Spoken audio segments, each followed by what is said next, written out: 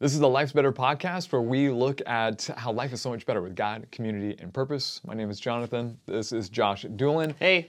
And today we are going to be looking into how to have conversations with people that you disagree with, because we've all been there.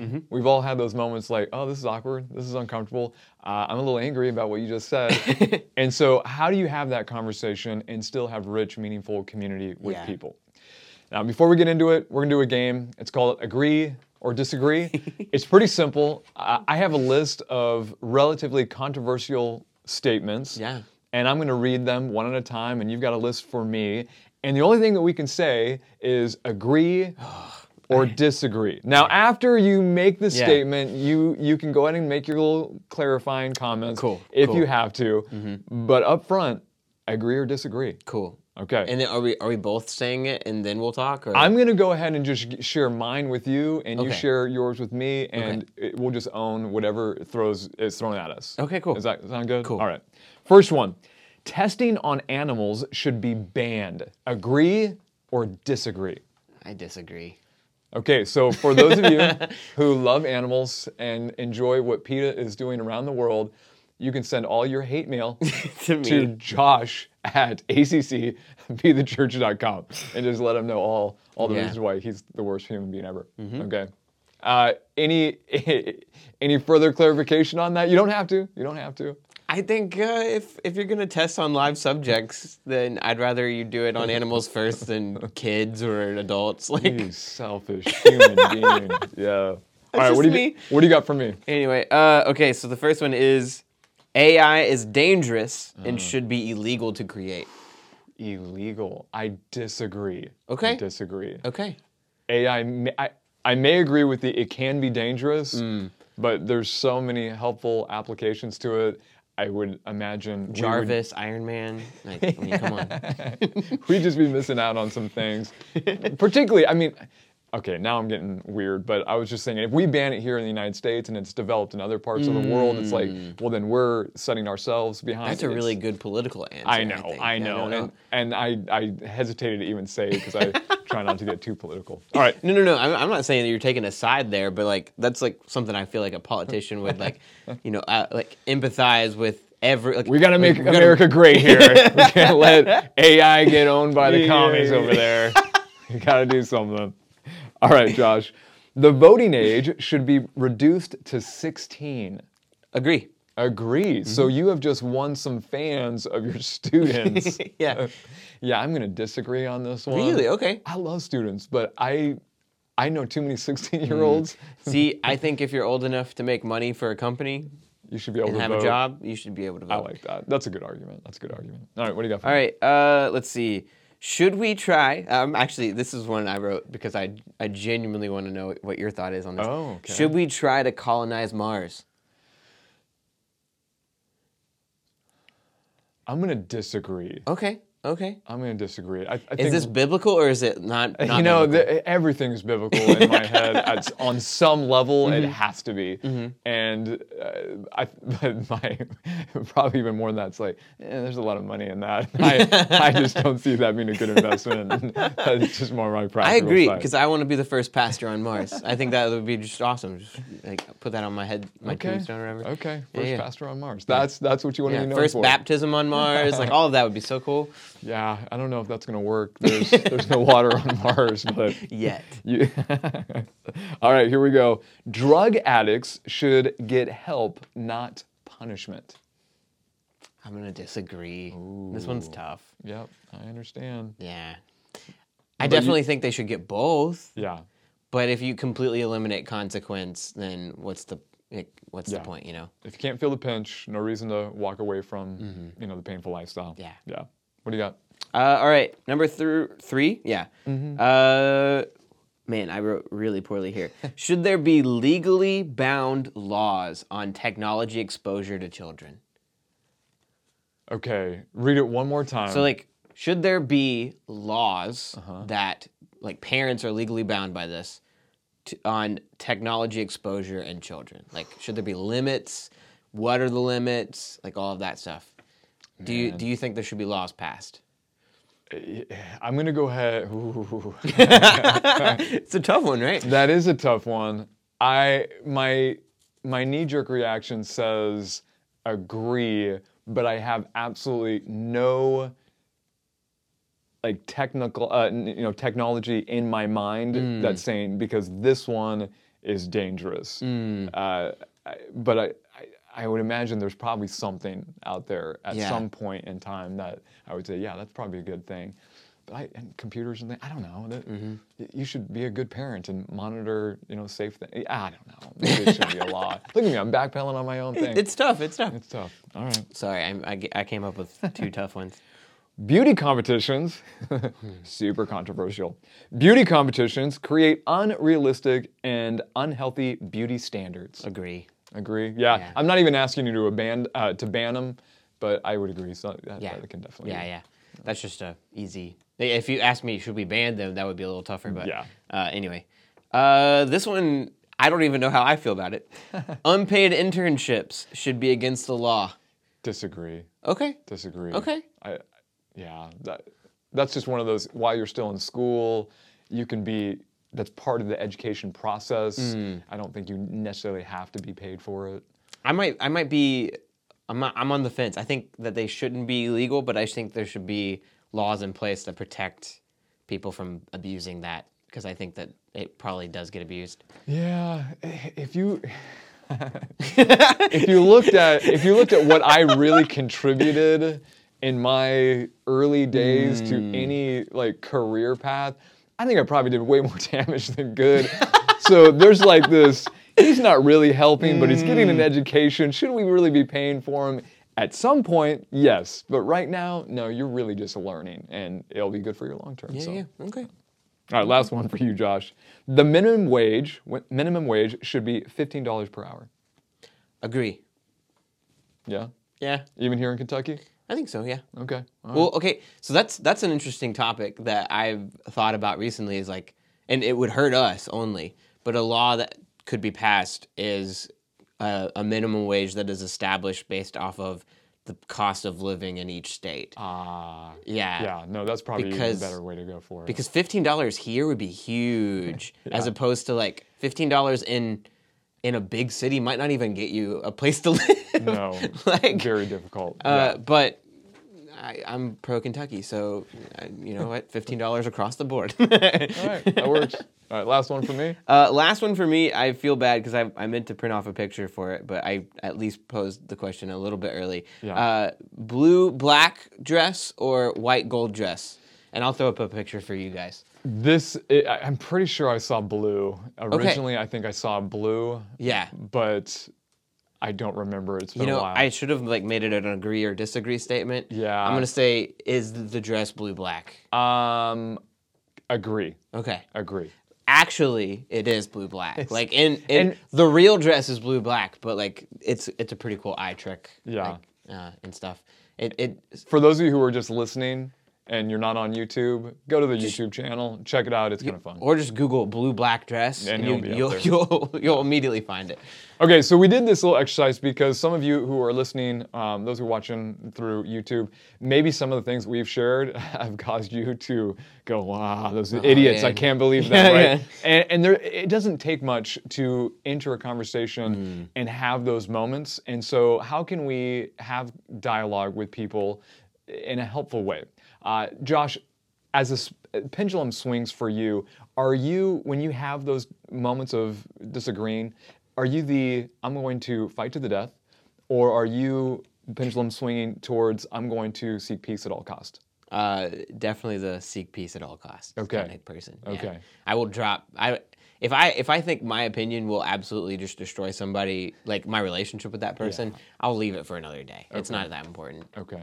That's unless good. it is important. I would have guessed that about you. What would you guess about me? I would. I think that maybe you naturally swing towards you want your opinion heard, but I think that you, as a person, typically go the opposite way. Thank you, Josh, because I want that to be true, because I think I do naturally fight to the death, but I'm trying to grow and I'm trying to get past that. Neither are perfect though. So like, let's say both have their faults. That's true. That's true. Yeah, we're growing. All right. So when I say the church name, Westboro Baptist Church, what comes to your mind?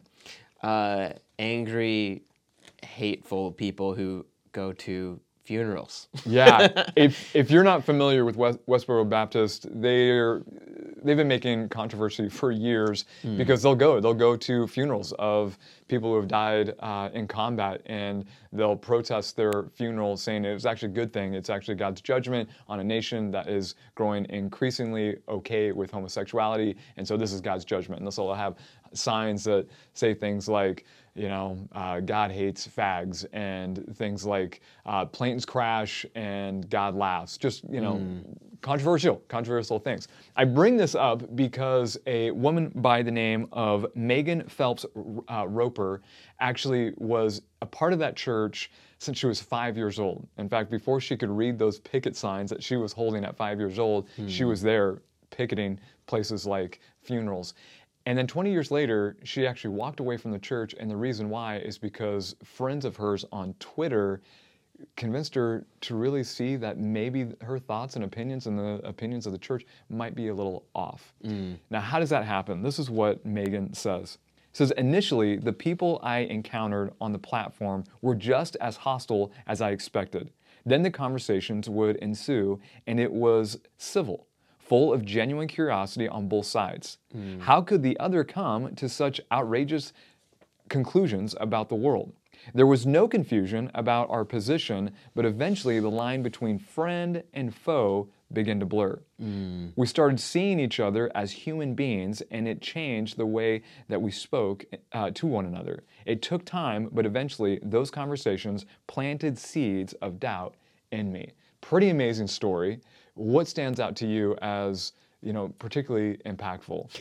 The craziest thing to me is that somebody's mind was changed online, which is just unheard of. Yeah. But also, something that is crazy to me that I feel like doesn't get it's a mindset that is slowly dying, which is, there's a reason that this person, who is a human being, has the beliefs that they do, and I can maybe help and come from a standpoint as a friend rather than just think they're a lost cause, they're an evil person, I'm good, they're evil. You know? I'm right, they're wrong, nothing's going to change. Yeah, absolutely. So what we're going to do, because Megan is basically trying to advocate for people to have, civil conversations, and she gives 4 tips on how to do this, particularly when you're in a conversation with somebody that you disagree with. So we're going to look at her 4 tips, we're going to have a discussion about it, and we're hopefully going to learn how to do this ourselves. So tip number 1, she says, don't assume bad intent. Don't go into the relationship assuming bad intent. This is how she explains it. Assuming ill motives almost instantly cuts us off from truly understanding why someone does and believes as they do. We forget they're a human being with a lifetime of experience that shaped their mind. We get stuck on the first wave of anger, and the conversation has a very hard time ever moving beyond it. But when we assume good, natural intent, we give our minds a much stronger framework for dialogue. This is exactly what you were saying. This is not oftentimes where we are, but this is just one of those things that I think, like in friendship, it might be easy to do because I know, Josh, you've got my best interest in mind. I have your best. So we may disagree on something, but we're not going to enter the relationship, enter the conversation, assuming the worst. However, have you ever been on the other side where you have started a dialogue with somebody and you already had your guard up? Never. I'm such no. This is some time that I can admit something here. I naturally am just extremely negative about politicians I meet, even local ones, and I feel bad about that. But like, I just think, okay, you're the type of person that, they were like the homecoming king and queen in high school. Like they just they love to be popular, you know? And so any motive that they have of doing good, I just think it's for you.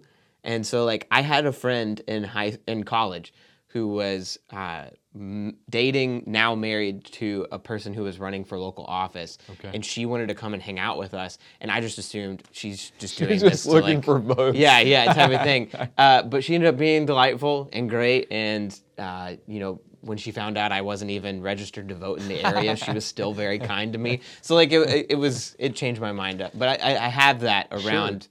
And still do at times around politicians. So Okay, if you're looking for votes, don't waste your time with this guy.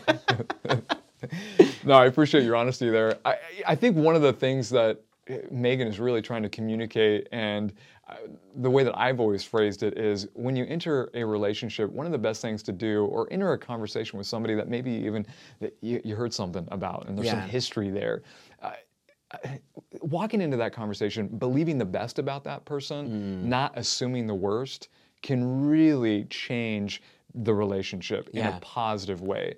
Because we as people, we naturally find whatever we're looking for. So if you're looking for those assumptions of the worst, guess what? You're going to find the worst in that person. Yeah. But if you're looking like, you know what? No, I'm going to believe the best. You're probably going to find the best. If nothing else, you're probably going to find that, he's or she is a human being created in the image of God. And for that reason, maybe that reason alone, you should actually bring some love into that relationship.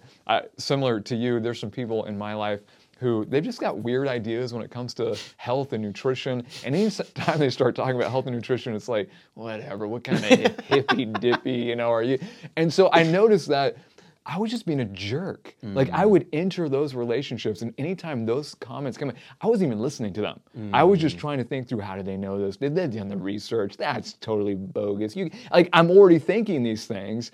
And I just found myself, dude, I'm a total jerk right now. I'm not actually helping this relationship grow. And so I just started, you know what, I'm going to believe the best. I'm going to believe the best that maybe they've done some research and we'll have a civil conversation. And it's been a game changer. I'm no longer quite as big of a jerk.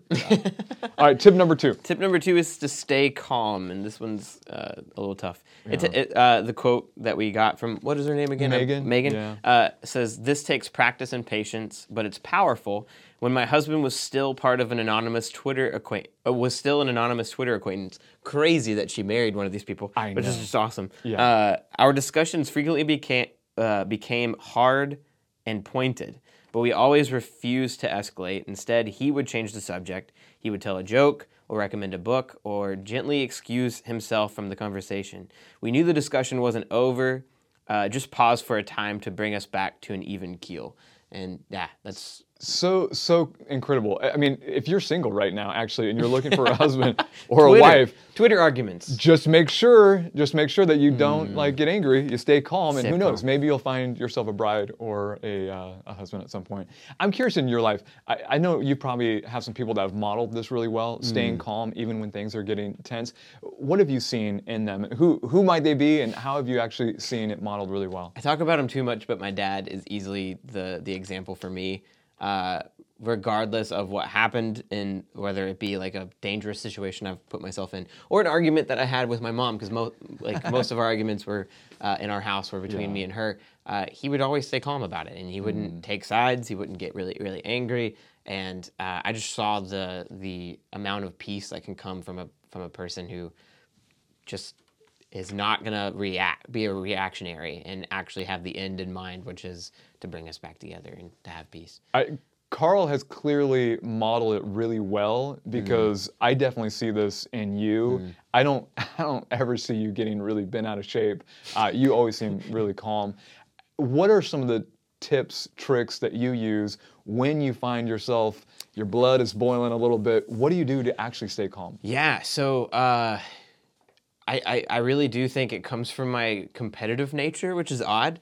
But like, I've decided a long time ago that the way I win is to make in a conversation isn't if my point gets pushed, but it's if our relationship is better by the end of it, if that makes sense. That's cool. I don't know, and if I just have this competitive mindset, that's how I win. So I'm gonna strive to do that.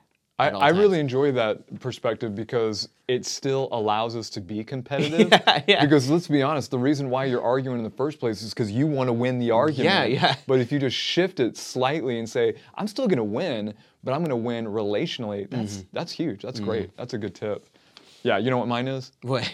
I just say a sarcastic joke. That's how I stay calm. It's like, let's keep it light. In fact, just the other week, I was in a conversation with a group of guys that were talking about the park and how the downtown park where they rebuilt the stage. Yeah. And one of the guys was talking about, yeah, I drove by there and there was a bunch of teenagers there and it's just a matter of time before they vandalize the whole thing. And one of the other guys says, well, did you call the police? And I'm like, wow, this is getting hardcore. Like, there's some teenagers on a stage, and now we're calling the police. So I'm thinking, like, these guys are crazy. And they're like, well, no, I didn't call the police. Oh, you should have called the police. And this guy was just adamant that next time you see those teenagers, call the police.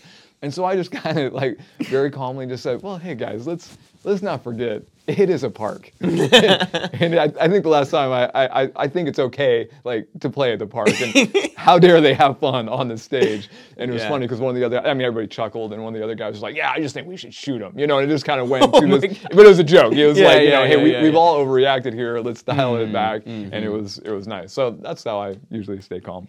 Okay, tip number 3 that Megan gives us. She says, ask questions. Asking questions signals, this is what she says, signals to someone they're being heard. When my friends on Twitter stopped accusing and started asking questions, I almost automatically mirrored them. Their questions gave me room to speak. But they also gave me permission to ask them questions and truly hear their responses. It fundamentally changed the dynamic of our conversation. Stephen Covey, we talk about Stephen quite often, but I think he references this when he talks about the importance of empathic listening. That whole idea of you're listening to genuinely understand, not just get your point across. And I think this also is true when it comes to asking questions so that you're able to more fully step into their shoes. I think there are helpful questions that do this and probably unhelpful questions that do this. I think the unhelpful questions are the gotcha questions. You familiar with the whole gotcha? We see this in politics all the time.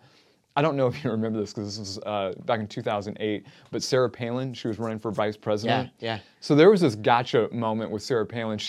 Her foreign policy and what she knew about what was going on in the world, it was already a little suspect. She had made some comments like, oh no, I definitely have a good foreign policy, outlook because I'm in Alaska and Russia's our next door neighbor. It's like, well, I don't know if that really makes you an expert, but okay. So she's in this interview with Katie Couric. I don't know if you remember this. No. But Katie Couric asked her, so what publications, what newspapers, what magazines are you regularly reading so that you stay abreast of what's going on in the world? And it was obvious that she was not ready to answer that question. So she said, well, there's several that I actually read, and I really appreciate the press and what they're doing. She kind of dodged it. Katie's not having it. She's like, no, but I really want to know what you're reading. And this was what she said. All of them, any of them that have been in front of me over all these years. And it was this clearly, gotcha, you don't read them, you really don't know what's going on in the world. And that might be relatively fair game in the political arena, but you cannot expect to have rich community with people if you're just throwing out questions of, gotcha. One way to look at this is if all the oxygen in this room was suddenly sucked out, how interested in finishing this podcast would you be? Pretty interested. Yeah. You'd want to like, hey, let's finish it. I can't breathe. Yeah. It's okay. Really? Absolutely. I want to leave. Oh yeah. I want to get out of the room. Sorry. You probably wouldn't necessarily want to finish it because we still got a good 5 to 10 minutes. So you'd want to probably not finish it, but leave the room. No. Yeah. I want to be survive. How do I get out of here? Yeah. Again, going back to a quote that Stephen gives, Stephen Covey, that is, he says, next to physical survival, the greatest need of a human being is psychological survival. To be understood, to be affirmed, to be validated, to be appreciated. And then he says this, when we listen with the intent to understand and ask questions to understand, you give that person psychological air. You allow them to breathe, and they're no longer just trying to survive. Yeah. Yeah. So ask questions. Ask questions to really make sure that you're trying to understand, not just get your point across. All That's right. a good one. Tip Tip number number 4 is make the argument. And if there's one that I struggle with, it might be this one. It says, her quote is, "As kind as my friends on Twitter were, if they hadn't actually made their arguments, it would have been so much harder for me to see the world in a different way. We are all products of our upbringing." I have really bad handwriting. Products of our upbringing, and our beliefs reflect our experiences. We can't expect others to spontaneously change their own minds. If we want change, we have to make the case for it. Which Yeah. is, I like that quote a lot. It's a good one. I'm, with any conversation, there's always little rabbit trails, and I think the same is true with arguments. Have you ever been in one of those moments where, like 20 minutes into an argument, it's taken so many twists and turns, you can't even remember what the original argument was? Yeah, yeah. Do those conversations go well? No, they never do. And it's funny, like, those are the ones where you've almost got to double down. Like, your mind tells you, all right, I don't know where it's going. I don't know where we started. But Win at all costs. I got to keep going. Otherwise, Yes. I'm going to look like an idiot. Yes. Yeah. And I think one of the best ways, and I have had to learn it, and I don't think I've actually learned it yet, but I'm learning it, is if I'm in a discussion and something is brought up that I haven't really researched and I don't necessarily understand all the different nuances of it, I better keep my mouth shut. Yeah. Like, I better not just start arguing. Maybe I'll go back and I'll do some research, I'll figure things out, and then if that conversation comes up again, well, then I can clearly state my opinion. I can state the argument so that we at least have a framework to continue to work from, as opposed to all these different rabbit trails that just Yeah. make you angry. Yeah. One example of where I think people really need to figure this out. This is certainly not the only one, but over the last couple months, pro-life and pro-choice talk about dividing lines. I mean, it's always been for years and years and years, but definitely over the last few months, there's more and more of those conversations. And I think at some point, you've just got to be able to state your argument very clearly so that you have a frame of reference to build off of. Yeah. Someone may come to you and say, Josh, I can't believe that someone who is educated and as smart as you would be against a woman's right to choose whatever she wants to do with her body. And in that moment, like you need to have an argument to say against that if you are pro-life. Such an argument might be something like this. Well, it's wrong to intentionally kill innocent human life. Science is really clear that from the very beginning of development, you are a unique, whole, and living human being. You are not connected to a person's body like skin cells developing on your arm. You, the embryo, and you, the adult, there's almost no significant difference in those individuals. Yeah. And so arguments about size, arguments about location, environment, level of development. These are all arguments that come really, really short, because why is it okay to kill you then and not now? Because those arguments really don't hold a lot of water. And so again, at the very least, making that first sentence, making that first statement of, hey, it's wrong to intentionally kill human life, you've just framed the conversation. Yeah.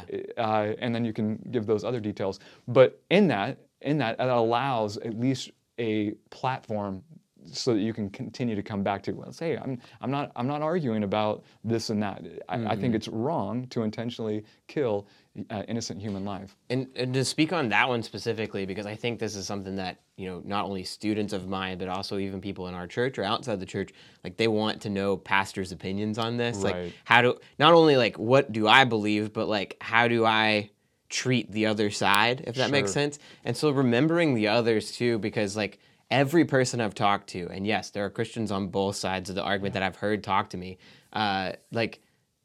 they both kind of demonize the other.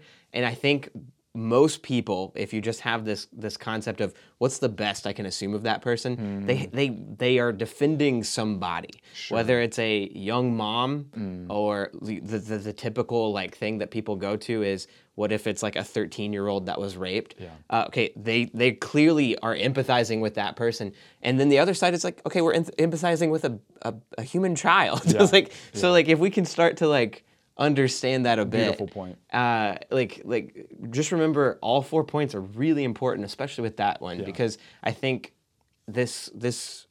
I mean, luckily, I think that the rhetoric has started to die down, but it could divide churches. It could, because people aren't willing to listen, to each other, and to think the best of somebody. So, yeah. Well, if you've disagreed with anything that we've said, you can email any hate to jonathan@idon'tgivearip.com. No, I'm teasing. We want to make sure that we're open to dialogue. I hope you guys have learned something from these tips. And until next time, don't forget that life is so much better. Hit us up on Twitter. Yeah, we might marry one of us. I'm not on Twitter or Josh, and we're both married. So yeah, sorry. You're out of luck there. Don't forget that life is so much better with God, community, and purpose. Sorry about that. I threw off your groove there. You're good.